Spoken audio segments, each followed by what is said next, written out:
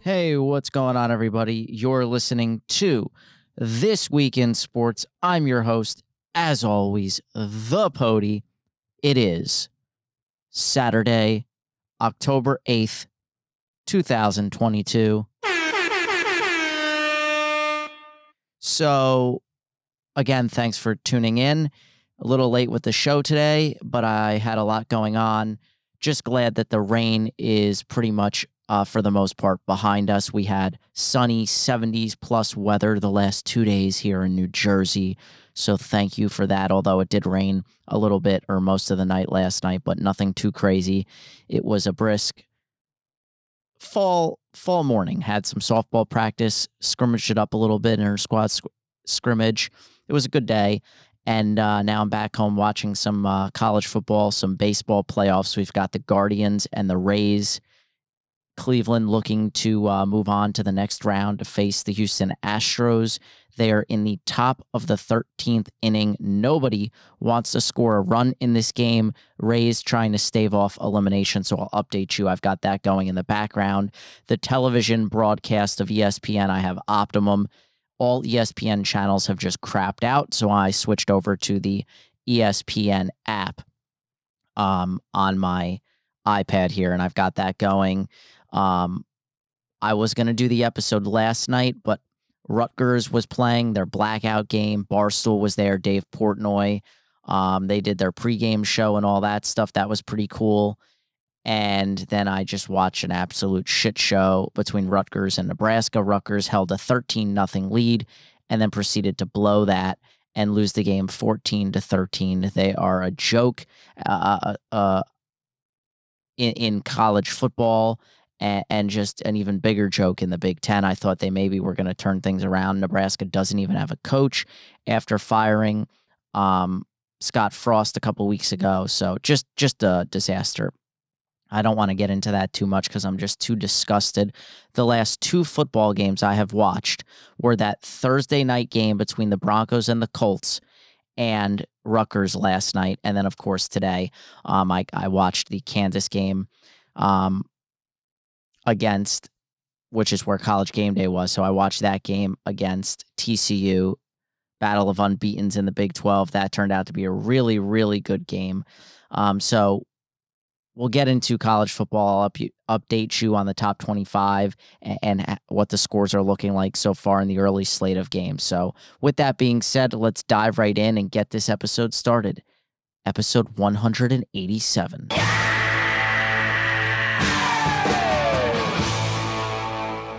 All right, so I want to start off with the NFL and give you just a nice little recap. Here's something important in lieu of the Tua Tagovailoa injury.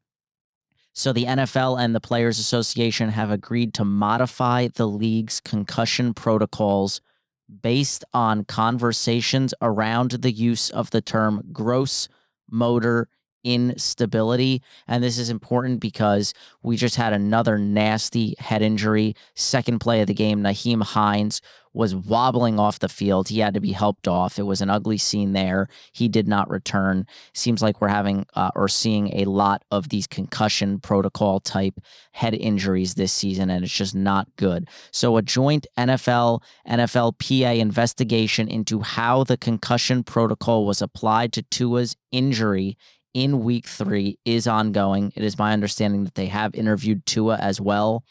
The independent neurotrauma consultant that evaluated Tua against the Bills was fired for failing to understand his role and showing hostility during the investigation. Now, listen, this guy is a scapegoat. There's no mincing words. 100% he's the scapegoat. I'm not going to sit here and say he did everything right or he did everything wrong, or maybe it was somewhere in the middle, but I have seen nobody put the onus or blame on Mike McDaniel, first-year head coach, who was probably urging this guy to clear Tua to get him back in the game. I have seen no onus on, management up and down the chain or the organization in Miami. They have gotten none of this blame, so they put it all on this independent neurotrauma specialist or whatever that means. I don't know if that means he's unaffiliated with the NFL entirely, if he's a neurotrauma surgeon or a neurologist. I just don't know. The bolts and the nuts and bolts of this. It's still ongoing. I guess we'll find out more. But Tua is going to be out this week against the Jets, and he will likely, this is a personal opinion, but I'm just assuming, he will likely need a longer road to recovery because they don't want this happening again. It's already a black eye on the NFL and on the organization right now. So they are going to have to make sure that he is 100% healthy before ever taking the field again, because this could be life-changing and this could impact the future, of his brain and how he, CTE and all that stuff that's been popping up over the last, decade or so. So very, very just intricate situation that will play out over the next several weeks. All right. Hey, the Cowboys won again. America's team, Cooper Rush getting it done. He is now 3-0 this year, and he is the first Cowboys quarterback ever to win his first 4 starts. He now has 4 touchdowns, no interceptions, and a 95.9 passer rating. Pretty good stuff.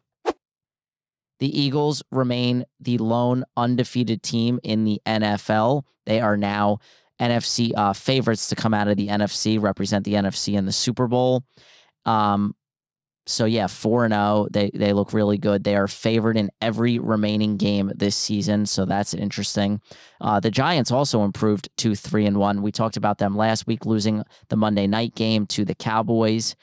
Daniel Jones got hurt in this one. Tyrod Taylor got hurt in this one, and then Daniel Jones came back in. He banged up his ankle. It's looking like he will start tomorrow morning's game in London against the Packers. That's a pretty big spread, but it has slowly dropped. It was 9.5. I think it's down to somewhere around 8. But hey, the NFC East now has 3 teams at 3-1 or better. Giants, Cowboys 3-1, Eagles 4-0. So I guess we can't make fun of it anymore as the NFC least, more like NFC beast. Am I right? Very, very surprising there. The Chiefs proved just how good they really are without Tyreek Hill. Just unbelievable performance by them on Sunday Night Football. Very high-scoring, entertaining game. The Bucs are just 1 or 2 players short right now. They're dealing with some injuries to that offensive line, to that wide receiver group. Tom Brady got banged up in this game. He sat out Wednesday's practice, shoulder and maybe possible elbow injury, but he's going to be fine. He took up a sack, never saw the guy coming, was looking left. They came off the corner and just blew him up, and he fumbled and turned it over. But this one was all about Mahomes and company. If not for the Eagles, they would be the best team in football right now. I'd go as far as to say they are the best team in football, even though the Eagles are undefeated. I don't think they've truly been tested just yet. Or played such an elite defense. I mean, Mahomes tore up this Todd Bowles-led defense, one of the best in the NFL, put up 41 on them, including one of the most ridiculous touchdowns you'll see all season long. Take a listen right here. Mahomes scrambling to his right, holding it, gets off the hit, now lunging forward, and now fires it late, caught at the back of the end zone. Y'all saw that? I know y'all saw that. That's something you like. You do a man. Yeah, so I don't know if you could hear that part. I'll clean it up in post, make it a little louder so you can hear. But that was safety Juan Thornhill, and even he knows that play was ridiculous, saying that's something you do in Madden, and he's not wrong at all. It looks like I just looked up to my iPad. Corey Kluber is on for Tampa Bay. I think we're in the bottom of the 13th inning. So Tampa Bay is now into their starters. They are throwing starters out of the bullpen now because they're pretty much out of pitchers at this rate. And if they have a third game to go tomorrow, they need somebody to throw. So they're saving possibly a couple guys. So this is going to get interesting. So he's warming up there. So, yeah, Mahomes for the season so far now tied for the lead The league lead in touchdown passes with 11. Jared Goff and Lamar Jackson also have 11 on the season. Let's talk about the Patriots and Green Bay Packers. That game was in Green Bay last weekend, and Brian Hoyer getting the start because Mac Jones dealing with that high ankle sprain that's going to keep him out this week as well. Well, it wasn't no surprise. It didn't take very long for Brian Hoyer to get injured. The often injured Brian Hoyer. He's been in this league for a decade plus, and that's been his knock. He's always getting hurt. And he got concussed, another concussion, like I was just saying. He gets concussed. He's out for the game. So guess who the Patriots had to turn to?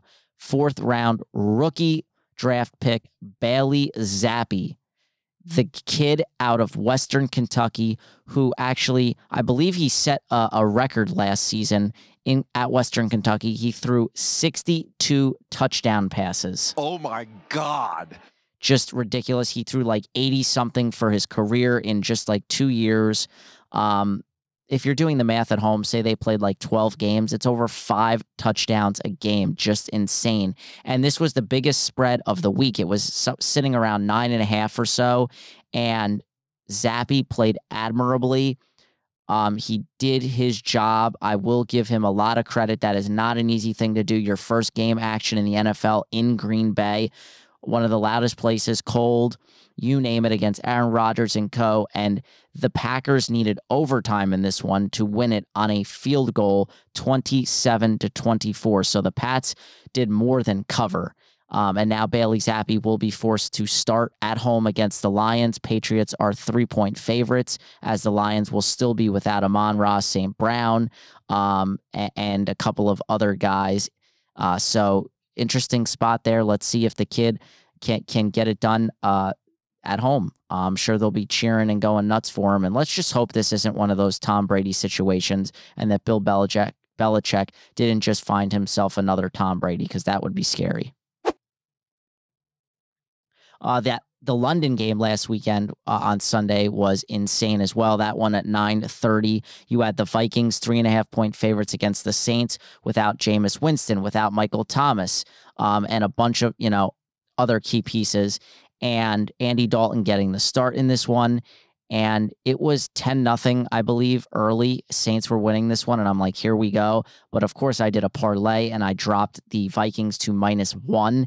And in the end, it came down to 3 points, and it was Will Lutz kicking from 61 yards in London for the tie. Take a listen to what happened. You have to hear it to believe it. Can nail this sucker. Good snap. Good hold. Lutz his kick on the way. Oh, and it is off the uprights. Double doink. And it is over in London. Yeah. I don't know if you could hear that either, but double doink off the left upright and then hit the crossbar before crashing down to the turf. The Vikings escape yet again. They seem to be putting themselves in one-score games week after week. Last week, it was the late comeback to win by 4 against the Lions. This week, they get the job done against the Saints. In London. I mean, that was a tough fought game. Those London games are always iffy and very tough to bet. So you got to be careful with those. But the Vikings, I just can't figure them out. They're sitting at 3-1. They blasted Green Bay. Then they had that dud on Monday night against the Eagles, and now back-to-back one-score games in which they won. So that does show me a little something. And now they get Chicago, which Chicago to me might be the worst team in football right now. So they should win that game. But again, it's an NFC North matchup, so you just never know what to expect in that game. The odds in that one, they're 7.5-point favorites. See, I don't know that I can take Minnesota to win by 7.5. That hook is just brutal. I would drop that to 6.5 more than likely. But yeah, what a finish there in London.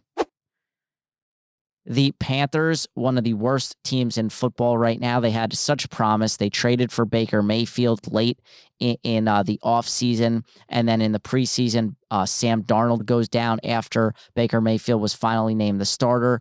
Sam Darnold has a very high ankle sprain, and he is not due back anytime soon.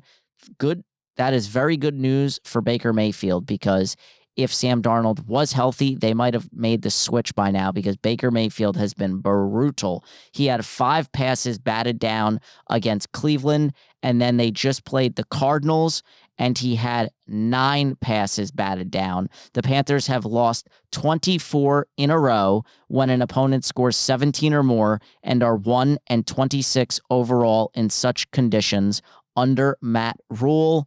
As the Rays get the 3rd and final out of the 13th inning, we're going to the 14th. Baker Mayfield, again, 9 passes batted down in this game, and it boiled over to a point that a reporter asked him, is there anything you're doing to fix this batted ball issue? Take a listen. A little testy. If you have a drill for me, you can let me know. Say it again? If you have a drill for me, you can let me know. Coaches haven't given you any suggestions for something like that? I mean, it's like staying in the pocket. It's finding windows to throw, getting their hands out. I mean, it's the same things I keep saying. How fair, I know the quarterback always gets the blame for everything, but how fair is that with what's going on this year? Completely fair. I'll take that any day of the week. You know, we just have to be better. You know, I've said before, you know, I pride myself on being a guy that elevates the guys around him and being able to lead at an extremely high level. And obviously that has not happened yet. So I'm working really hard on that, and you know, it starts with me just doing my job the very best I can, and then going from there. So yeah, I'll take a lot of blame for that, and I consistently will. Yeah, so he gets a little sarcastic, little testy with the reporter there when he asks that question, and then calms himself down a little bit. But yeah, he's not been good. Former #1 overall pick, as far as I'm concerned, he has not lived up to that hype at all. That draft, looking back, was brutal. Lamar Jackson proving to be the best quarterback taken in the early going of that draft. As well as, you know, Josh Allen. But there were 3 basically quarterbacks at the top of that were busts. You had Baker Mayfield, Sam Darnold, and then Josh Rosen. So yikes. And the 2 guys that were taken, you know, well, actually, I want to say Rosen was the 3rd quarterback taken, not Josh Allen. So either way, but still not a good draft there. Speaking of the Panthers and the Cardinals game, there was an interesting one. Right before kickoff, or a few hours before kickoff, I'm watching Red Zone, and Scott Hansen throws up this tweet from J.J. Watt, and he's saying how I just been notified that some personal information has leaked and it's going to come out in a report soon, so I'm just going to get ahead of it. And then he says, he proceeds to talk about how a few days earlier, his heart went into AFib. So if you have an Apple Watch, it always, you know, is checking your heart rate, and it will actually, or can actually, save your life and alert you if your heart goes into atrial fibrillation, which is basically not very good, and it could lead to stroke. It's not life-threatening if treated or if you catch it in time, but if you don't catch it and you don't know, it can lead to stroke, and that could be devastating and very life-threatening. So he found out about it. I don't know if he was wearing an Apple Watch or just through the course of, you know, maybe he has some shortness of breath at practice or was dealing with some things or whatever. They have all this high-tech stuff that they're using at these facilities and with these franchises anyway. So maybe they hook them up. They have sensors and different, you know, stuff that they wear. And like I said, it was probably an Apple Watch, realistically. So he had his heart shocked back into rhythm on Thursday, and he played in this game on Sunday. So he was just letting everyone know this was the information that was going to come out. And it was just incredible that he was even able to play just a few days later. So as Wander Franco leads off the 14th with a base hit. So we'll see if we can get any action going here. Okay, we move on. All right, let's talk about that Thursday night. No, let's get to the Monday night game. The Niners looked very impressive, beating the defending Super Bowl champion Rams, who just haven't quite looked right. You know, this was a final of 24-9. The Rams were never really in this one. 49ers got off to a hot start. Jeff Wilson with like a 30-yard rushing touchdown, which I thought was very impressive, and it put me within 3 points of winning my fantasy matchup going up against George Kittle. In the end, I'm super angry because Wilson got stuffed at the 1-yard line, which would have won me the game, won me my matchup, but I lost like 133 to 136, something like that, which is ridiculous because I scored a crap ton of points. There's only 2 other players in the league that would have beaten me this week. So I'm a little salty. I dropped to 2-2. I should be 3-1. I would be in second place right now. So I'm very salty about it. But we'll try to get things kick-started or jump-started again and get back over 500. Yeah, the Rams, I don't know what to make of them right now. Allen Robinson, something's going on there. He's just been nothing. They're sitting at 2-2 with some bad losses mixed in there. They got smoked against Buffalo by 21. They lose this one. They almost lost to Atlanta in week 2. Let them come all the way back. They barely beat Arizona by 8. So it's very interesting that they're playing the Cowboys at home this week, which Dallas fans travel. So this is going to be more like a Dallas home game, and they're 5.5-point favorites. So I just don't know about that. I'm leaning towards taking the Cowboys with the points for one of my 3 picks on TTR podcast, Through the Ringer, which we should be doing a little bit later tonight. So that might be one of my 3 picks. I'm leaning that way. But yeah, 49ers, Jimmy G, that defense is looking good. DeMeco Ryans is looking like a real deal as a defensive coordinator. Keep an eye out for his name as coaching jobs become available. So yeah, I think they're better with Jimmy G, honestly. And that was one of the best games I've ever seen out of Jimmy G. That was a really impressive win. He made some really ridiculous throws. Deebo Samuel, is just filthy ridiculous. Some of the moves he made. He had like a 50-yard plus touchdown run, catch and run, just insane. Put Jalen Ramsey on skates and just ridiculous. All right, now let's get to that Thursday night football shit show between the Colts and the Broncos. Again, this was another weird spread on a Thursday night. I wasn't falling for it. The spread was 3.5. And I told my friends, everyone was trying to make up these crazy same-game parlays because there was insurance up to $10. So if you made a $10 parlay and it didn't hit, you'd get your money back. And I told everybody the best bet would be to take both quarterbacks to throw an interception. I don't know what the odds would have been, but if you parlayed it, it would have hit. I believe both of them threw. Matt Ryan threw at least 1. I think they both threw 2, actually. I know Russell Wilson threw 2. Can you believe it, guys? Russell Wilson signed for like $250 million or $245 million, whatever it was, and he's thrown 4 touchdowns to 3 interceptions this year. 3. And he got them down into scoring position twice. One of them was an interception, a bad interception. And then, of course, at the end in overtime, it gets batted down on 4th and 1. This could be a double play. Oh, good job by the runner. Not so much. Franco gets doubled off. He stopped going to second. He should have just went in hard, but it was going to be a tag situation. So nothing he really could have done. Wow. All right, Cleveland coming up to bat. 4 hits apiece. Middle of the 14th inning, and each team has just 4 hits. Insane. So where am I? Thursday night football. Yeah, and then it gets batted down. He goes after Stephon Gilmore, which was just an absolute joke. So where are we at here? Week 5, right? We got week 5. Yeah. All right. So both quarterbacks, did they throw 2 interceptions? Did Matt Ryan throw 2? Yes. Matt Ryan threw 2 interceptions. Russell Wilson threw 2 interceptions. They both had very similar numbers. Russ threw for 274 yards, was sacked 4 times. Matt Ryan threw for 251 yards, was sacked 6 times. I believe, if I'm correct on this stat, it's the first time in history that 2 quarterbacks with 4+ Pro Bowls each have combined were played in a game where there was no touchdown scored combined. Just insanely bad. It was so bad, guys. It was so bad. And the Broncos were 3.5-point favorites in this game. That's why I knew I was staying away.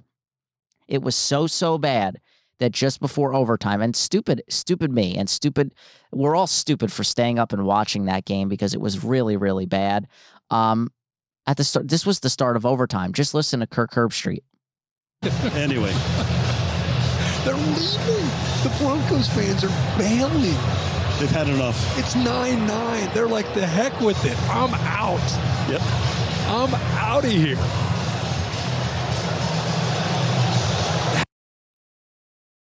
I can't believe I saw that.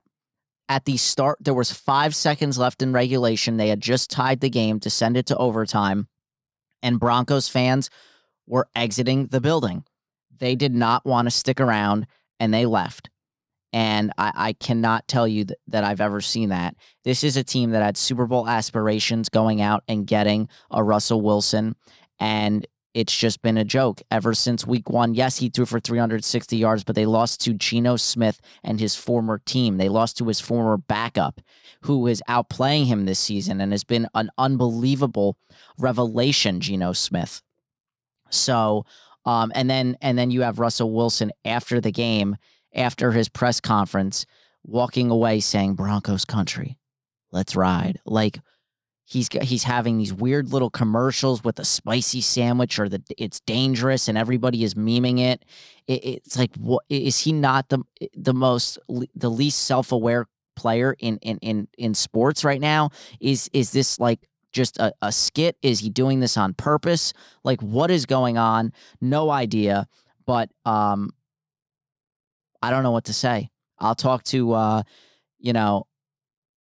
Mauer Power a little later on TTR, and I'll ask him, because he's a diehard Broncos fan, and just figure out what's going on. But they are like the worst offense in football right now. It's incredible. So the Colts end up winning this in overtime, 12-9. They got the ball to start OT, drove down the field, settled for a field goal. It was a weird situation on a third down play. Officials called down to the field, stopped play, said there's a guy we think has a concussion. We need to take him off the field, or at least evaluate him. So they stopped the play. They stopped the game. They get the guy off the field. But Matt Ryan isn't aware. The play clock didn't reset. By the time it's getting all the way down to like 7 seconds, Matt Ryan's yelling at the ref, reset the play clock, reset the play clock. They don't reset it, and they get a delay of game, and then had to settle for a field goal. It went from 3rd and 1 to 3rd and 6. He either threw it away or whatever it was, incomplete, and they settled for the field goal. Now, they were saying the rule is that the play clock on a situation like that only is supposed to reset to 10. Obviously, Matt Ryan didn't know that. The offense didn't know that, but they also said that the ref is supposed to immediately tell the quarterback or tell the offense that the play clock only reset to 10, and it didn't look like they did that. So they, hit him for that 5-yard delay of game penalty. And so then the Broncos got the ball. They went first play, I think, screen to Melvin Gordon for a good chunk, 20-something yards or so. They got down. They ran it 3 times in a row with Melvin Gordon. He gets stuffed on 3rd and 1. It's now 4th and 1. And much like the Super Bowl, instead of handing it to the running back in this situation for a 4th straight time, they tried to pass. Russell Wilson missed a wide open receiver in the end zone and instead tried to sidearm it over the middle to Judy, and it gets batted down by Stephon Gilmore. Game over. Broncos drop to 2-3 as we're seeing bottom second in Toronto. Teoscar Hernandez hits a 2-run shot, so that's still early there after the Mariners took game 1 yesterday. So yeah, lots of problems going on in Denver. Okay, let's get to some college football. Let's update you. Wisconsin fired Paul Chryst, and they had to pay the price, $19.5 million buyout. Yikes. It was a bad look, clearly, when former head coach Brent Bielema came to town with an a lesser, I should say, Illinois squad, just definitely not as good as Wisconsin, or shouldn't be, and they smoked them 34-10. So they said, that's enough, we're getting rid of you, and they fired Chryst, which is just shocking, because if you look at his resume in his tenure, I mean, he's a born and bred Wisconsin guy, played quarterback there, etc. He ends his tenure at Wisconsin 67-26 over 7+ seasons, including 3 Big Ten title game appearances and 1 Rose Bowl appearance. Just shocking. Defensive coordinator Jim Leonhard was named interim head coach, and don't be surprised if that title becomes permanent when all is said and done. He is going to get some serious look to become the full-time coach there. All right, 9 top 25 teams lost Saturday, and Georgia nearly lost. I kept my eyes on that game. They snuck out a late touchdown to win that one, 26-22. Otherwise, they would have lost. That was a little shocking. Bryce Young left Saturday's game with number 20 Arkansas. He had a sprained shoulder. They don't think it's too serious, so something to keep an eye on. Nick Saban didn't seem too concerned, but you could see the frustration from Bryce Young when he came off the field slamming his helmet. Kentucky had a tough go at this one after opening the season in the top 25 and climbing all the way to number 7. They lost to number 14 Ole Miss 22-19. A late sack, forced fumble ended this comeback by Kentucky. They had a bunch of turnovers in this game. It was ugly. There were some missed kicks, a safety, 2 lost fumbles in the fourth quarter alone, including that one I just said that sealed it for Ole Miss. So those words that Calipari said earlier in the year, where Kentucky's a basketball school, not so fast, because, they jumped all the way up to number 7. Even though they lost this game, they're still a very good football program this year. And Ole Miss, give them credit. They're now 5-0. They jumped up to number 9 in the latest AP poll. And they're taking on Vandy today. That game should have started about an hour ago. Kansas finally broke into the top 25 after getting snubbed last week. They beat Iowa State, ugly game, 14-11. They played Kansas State today. I just lost some money on that. That was a tough blow. I bet them live at almost plus 300 odds when they were down 10-0, but they started to drive, and I was liking it. Their quarterback gets hurt, misses the rest of the game, probably broke his collarbone in all seriousness, or separated his shoulder. Backup comes in. They looked really good for a while. And then the last possession, they're trying to score late, under a minute, in plus territory. The second down play, and there's a horse collar, a blatant horse collar. They don't call it.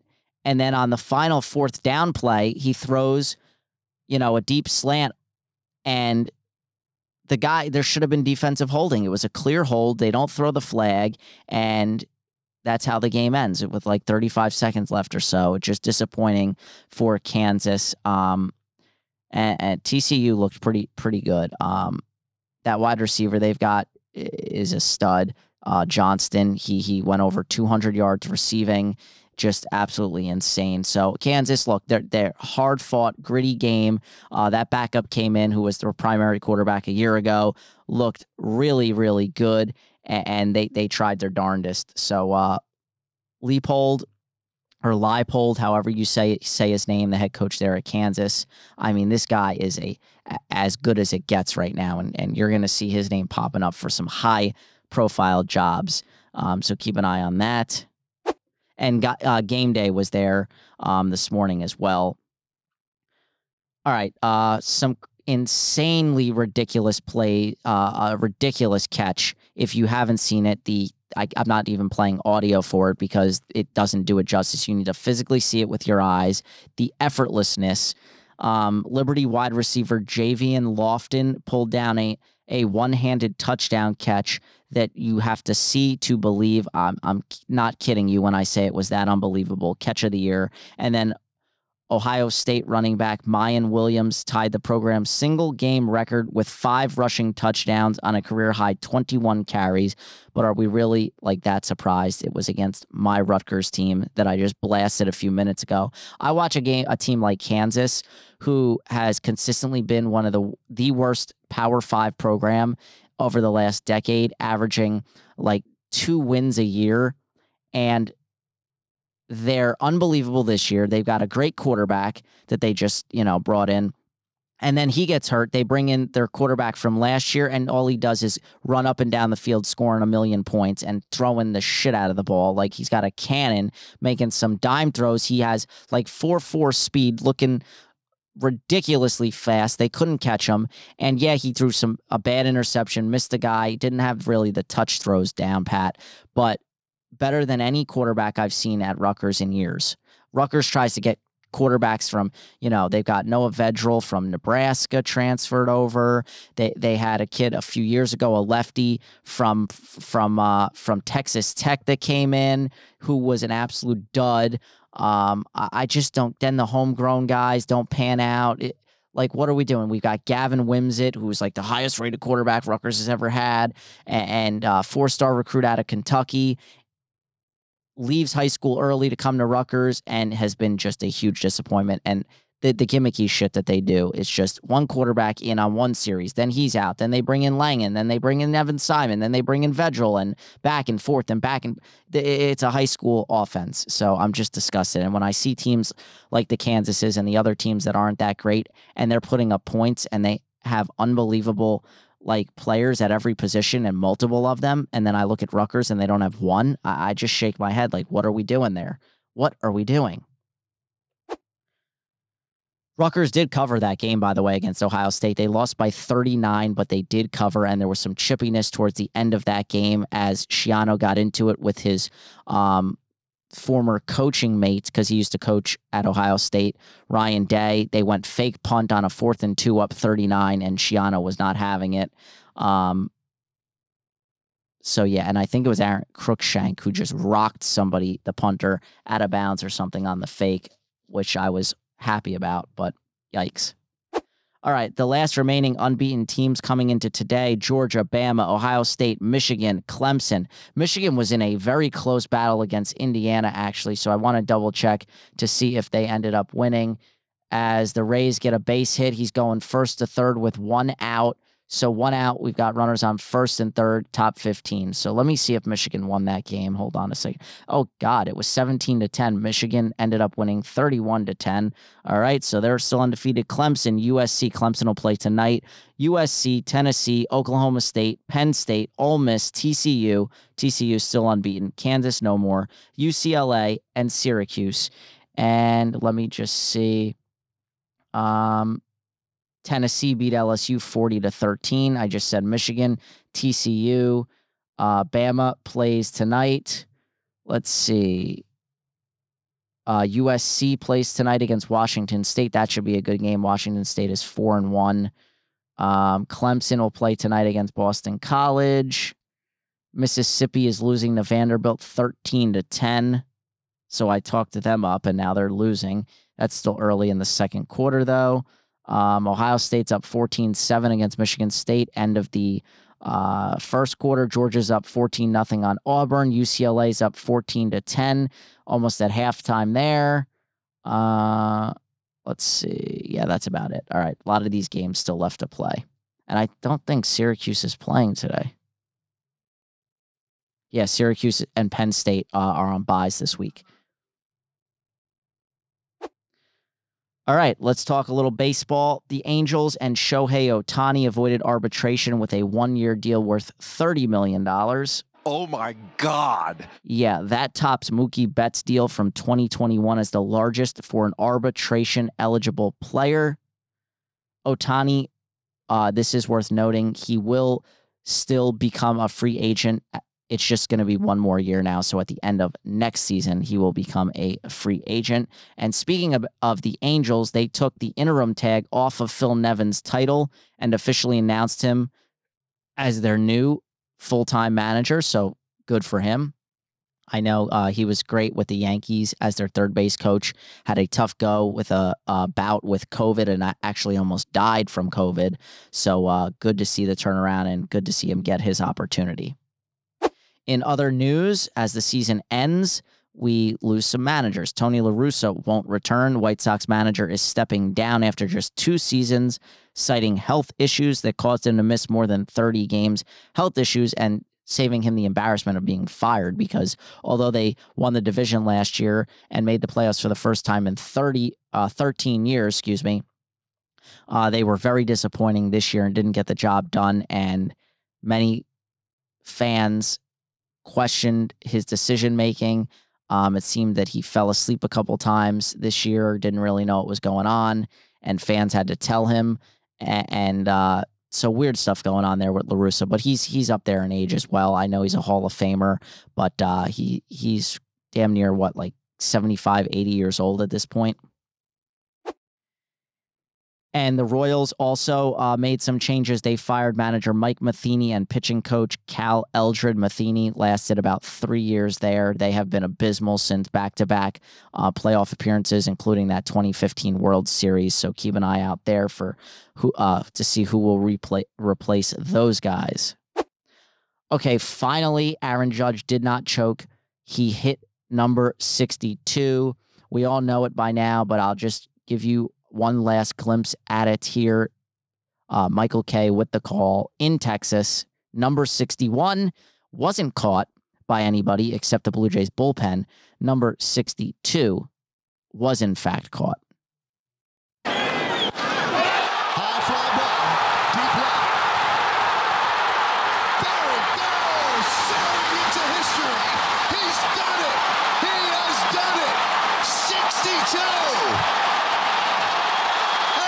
Judge is the American League single-season home run leader.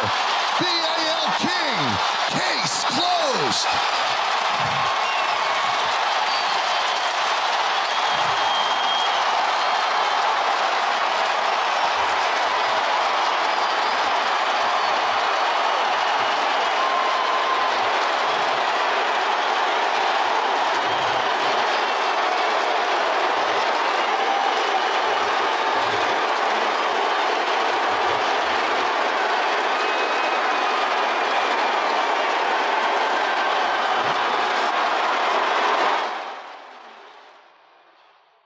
All right, so there's the sound on 62 from Aaron Judge.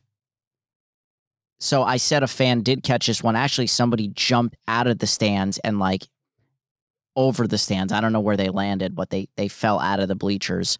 And the guy that caught the ball, he was already offered from an auction house or by an auction house $2 million. I think he declined that. I know Judge wants the ball back. We don't know what he's going to do with it yet, but I don't think he's hurting for money because from what I understand, this guy's wife was on The Bachelor and she's like a Dallas sports reporter, Cowboys reporter, something to that effect.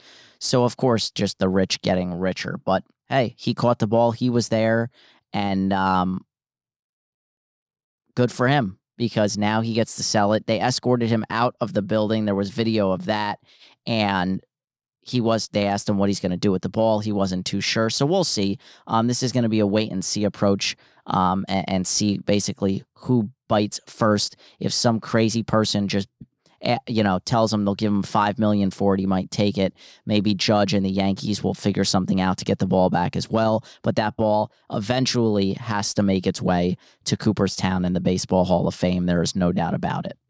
Because that is history, as Aaron Judge is the new king, the new AL home run king.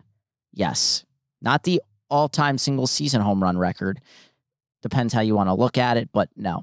I don't consider it the all-time home run record because that goes to Barry Bonds for a single season, whether he was on juice or not. But he is the AL home run king, beating Roger Maris's 61. And it was an unbelievable season. I was a little disappointed he couldn't win the Triple Crown. Missed out on that by 4 percentage points. Luis Arraez of the Minnesota Twins got that, won the batting title there. But Judge's season, he will without a doubt be MVP. If Ohtani were to win it, it would be the greatest snub in history. He was 5th in batting average in all of baseball, 2nd in the American League. He was 1st in extra base hits, 1st in home runs. Oh my God. Cleveland just walked it off. First batter, bottom 15. Who is that? That is Gonzalez. This team is the youngest in baseball. I don't know a lot of the guys on this team. I honestly don't know who just hit this ball. Give me a second. Corey Kluber will probably end his career with that pitch. I want to say that was either the first or second pitch of the 15th inning, and the Cleveland Guardians are moving on to face the Houston Astros. They win this one 1-0. It was Oscar Gonzalez with the home run. Absolute bedlam in Cleveland. Sorry, Rays. Sorry, not sorry. Season over for the Tampa Bay Rays, a team with one of the lowest payrolls that tries to get it done from within. They've been great over the last handful of years, giving the Yankees trouble. But when it comes down to it, they can't seem to win anything. And I don't expect Cleveland to, fight or give too much of a battle against Houston. So, but we'll see. You never know.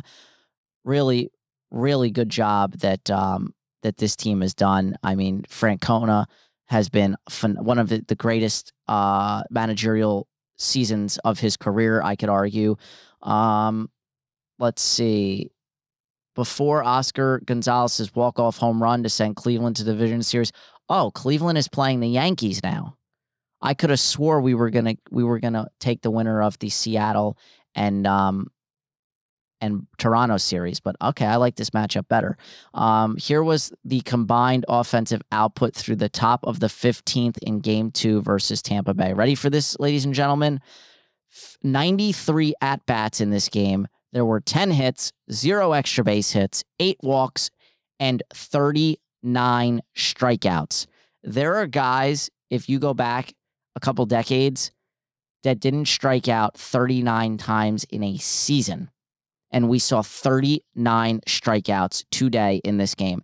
And a lot of it, you can blame launch angle all you want. So a guy like Joey Gallo had 56 hits on the season this year, and Aaron Judge had 62 home runs. That is just pathetically putrid.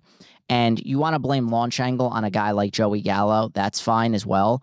But it's more than launch angle. I am watching these games every night, and I'm starting to notice there is a distinct similarity.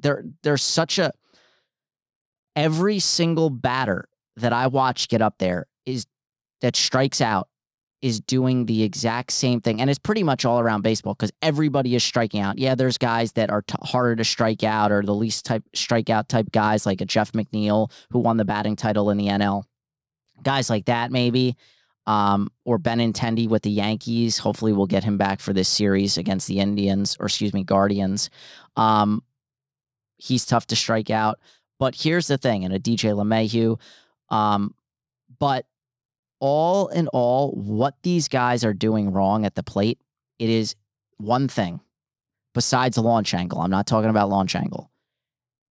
It is a total and utter lack of plate discipline. Nobody has plate discipline. I just watched the Rays had first and third with 1 out. The next batter up was a lefty, and he struck out. He swung at pitch in the dirt to strike out. There is 0 plate discipline. These guys go up there, and yeah, the pitchers are as good as they've ever been in the history of the sport, but these guys are going up there, and they're guessing. They have no true approach. They should go up there. They're supposed to go up there. First and third, 0-0 game, top 15. You should be going up there looking to put the ball in play. Hit it hard on the ground or sack fly somewhere. Okay? And what does he go up there doing? Taking strikes down the middle, swinging at bad pitches out of the strike zone. Here's the problem. When you go up there and every one of these pitchers is throwing 95 plus with filthy, nasty stuff, 3+ different pitches that they could get you with, fastball, slider, changeup, curveball, knuckle curve, sinker, splitter, you name it, right? When they go up there and they take that first pitch strike down the middle, you're now in an 0-1 count. You cannot have success at any level of baseball or softball when you're constantly falling behind in the count. Now, if you get up there, it's an 0-0 count, and he paints the outside corner, absolutely paints it. There's nothing you could do about that pitch. You spit on it and you live for the next pitch because if you swing at pitches that are bad pitches, corners away, when you're in an 0-0 count or a 1-0 count or a 2-0 or a 3-1 count, that's how you get yourself out. You have to go up there and you have to have a mindset and you have to have a plan. You have to look for a pitch to drive and know the situation. First, third, 1 out. You have to, no matter what, you cannot strike out in that situation. You have to put the ball in play one way or another. You have to battle. And instead, these guys constantly, I see them swinging at high fastballs. Everybody wants to hit a home run, so they're swinging at high fastballs. You can't swing at a high fastball with this launch angle crap. You just can't do it. Plate discipline, people. Plate discipline. That's what I need to see from the Yankees in this series against Cleveland. We cannot lose to Cleveland. We need to get over the hump and beat the Astros and get to the damn World Series already.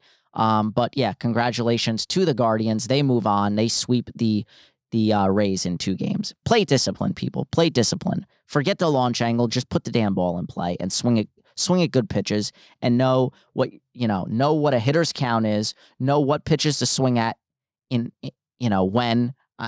Very basic stuff here. These guys should all know it, and they are all hot dogs at this point. That was my baseball rant. All right, here we go. Let's talk a little NBA to wrap this thing up.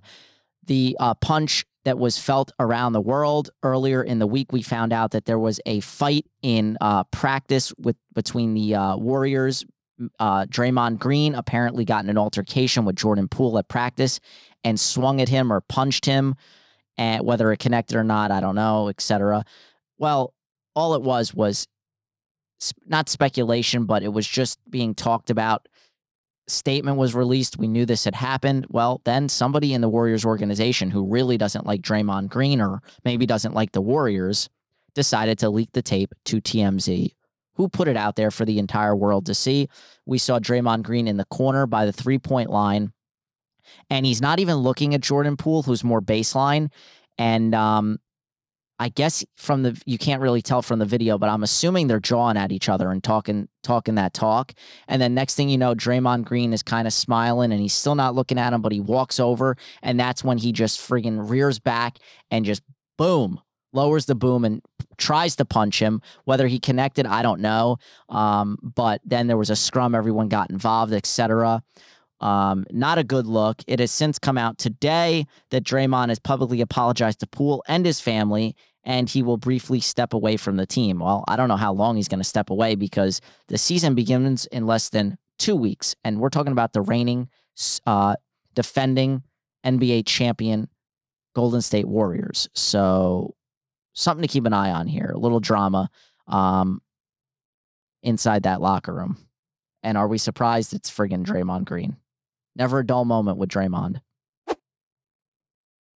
That's pretty much all I have. I think Jalen Suggs, from what I was reading on Twitter last night, had a devastating knee injury yesterday in the preseason because, of course, preseason has been going on. Left knee capsule sprain and bone bruise. His timeline on return will depend on response to treatment, but there's a belief it wasn't a more serious injury. Okay, so not as bad as I thought. But yeah, preseason's going on. Season starting in less than 2 weeks, so keep an eye on that. But really, I'm all about football right now. All right, final segment on this date in sports, or on this day in sports history. I couldn't really find anything, so I'll give you this here. October 8th, 2011. So today is the 11-year anniversary of when Al Davis died at the age of 82. He was a prolific, boisterous owner, much like a Jerry Jones, and we all remember this famous line. Just win, baby. That was Al Davis for you, owner of the Raiders. His son is now taken over. Mark Davis with that horrible bowl cut haircut. And the Raiders, man, they haven't been doing much of winning lately. They got their first win against Denver, so maybe they'll build from there. And the Texans now remain the lone team, the only team in the NFL without a win. So we'll see. We'll see. The NFL has been a nightmare for bettors, especially myself. I went 0 for 3 with my picks from the podcast last week when I said I was never going to go 0 for, and I did it anyway. So it's been really, really rough. The only consolation was I picked against the Jets, and the Jets ended up winning outright. Great comeback from Zach Wilson in his first game. Yeah, it should be a fun slate. Like I said, we've got Giants-Packers tomorrow at 9:30 on NFL Network. That'll kick things off right into the 1 o'clock games. Kenny Pickett will make his first official start at the Bills. That spread is at 14. That is a really high spread. I would probably take the Bills lower to 13.5 and ride the Bills, or do, an alternate spread there. Tease that.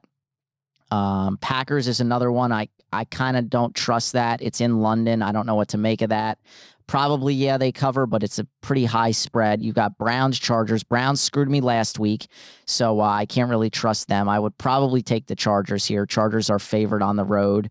You've got the Vikings and the Bears. Like, there's some high spreads here. That's 7.5. Patriots has jumped up to 3.5 over the Lions. Some injuries there. Saints are 4.5-point favorites without Michael Thomas and without Jameis Winston. I don't know how you could say that they're 4.5-point favorites. That is a sketchy spread. Kamara's back. I know Dalton is playing, but that is very sketchy. I like what I'm seeing from DK Metcalf and Geno Smith and company. Rashad Penny's look pretty good, so that's a weird spread there. The one I like most is the Buccaneers -10 over the Falcons.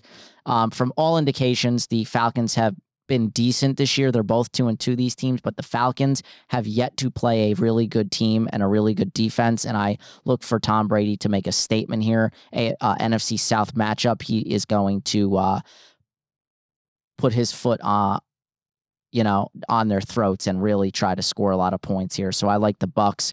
Probably drop that to 9.5.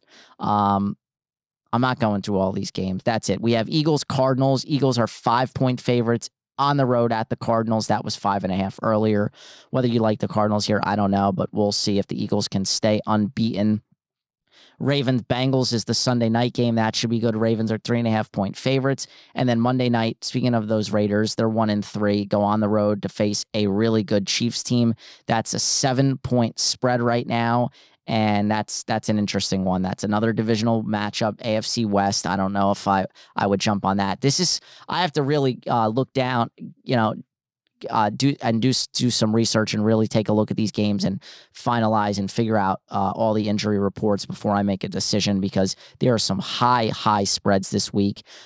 Jets at home, I think, are getting 3.5 against the Dolphins with Teddy Bridgewater starting. I'd like to see something from the Jets, win a game, show me some good, solid 60-minute football, and see if they can get it done. They lost to Bridgewater when he was with the Broncos last year, 24-0. So I'd like to see them bounce back. This would be the game to show me something. If they could beat this Dolphins team, that would truly show me something. So let me know what you guys think. But that's pretty much where I sit.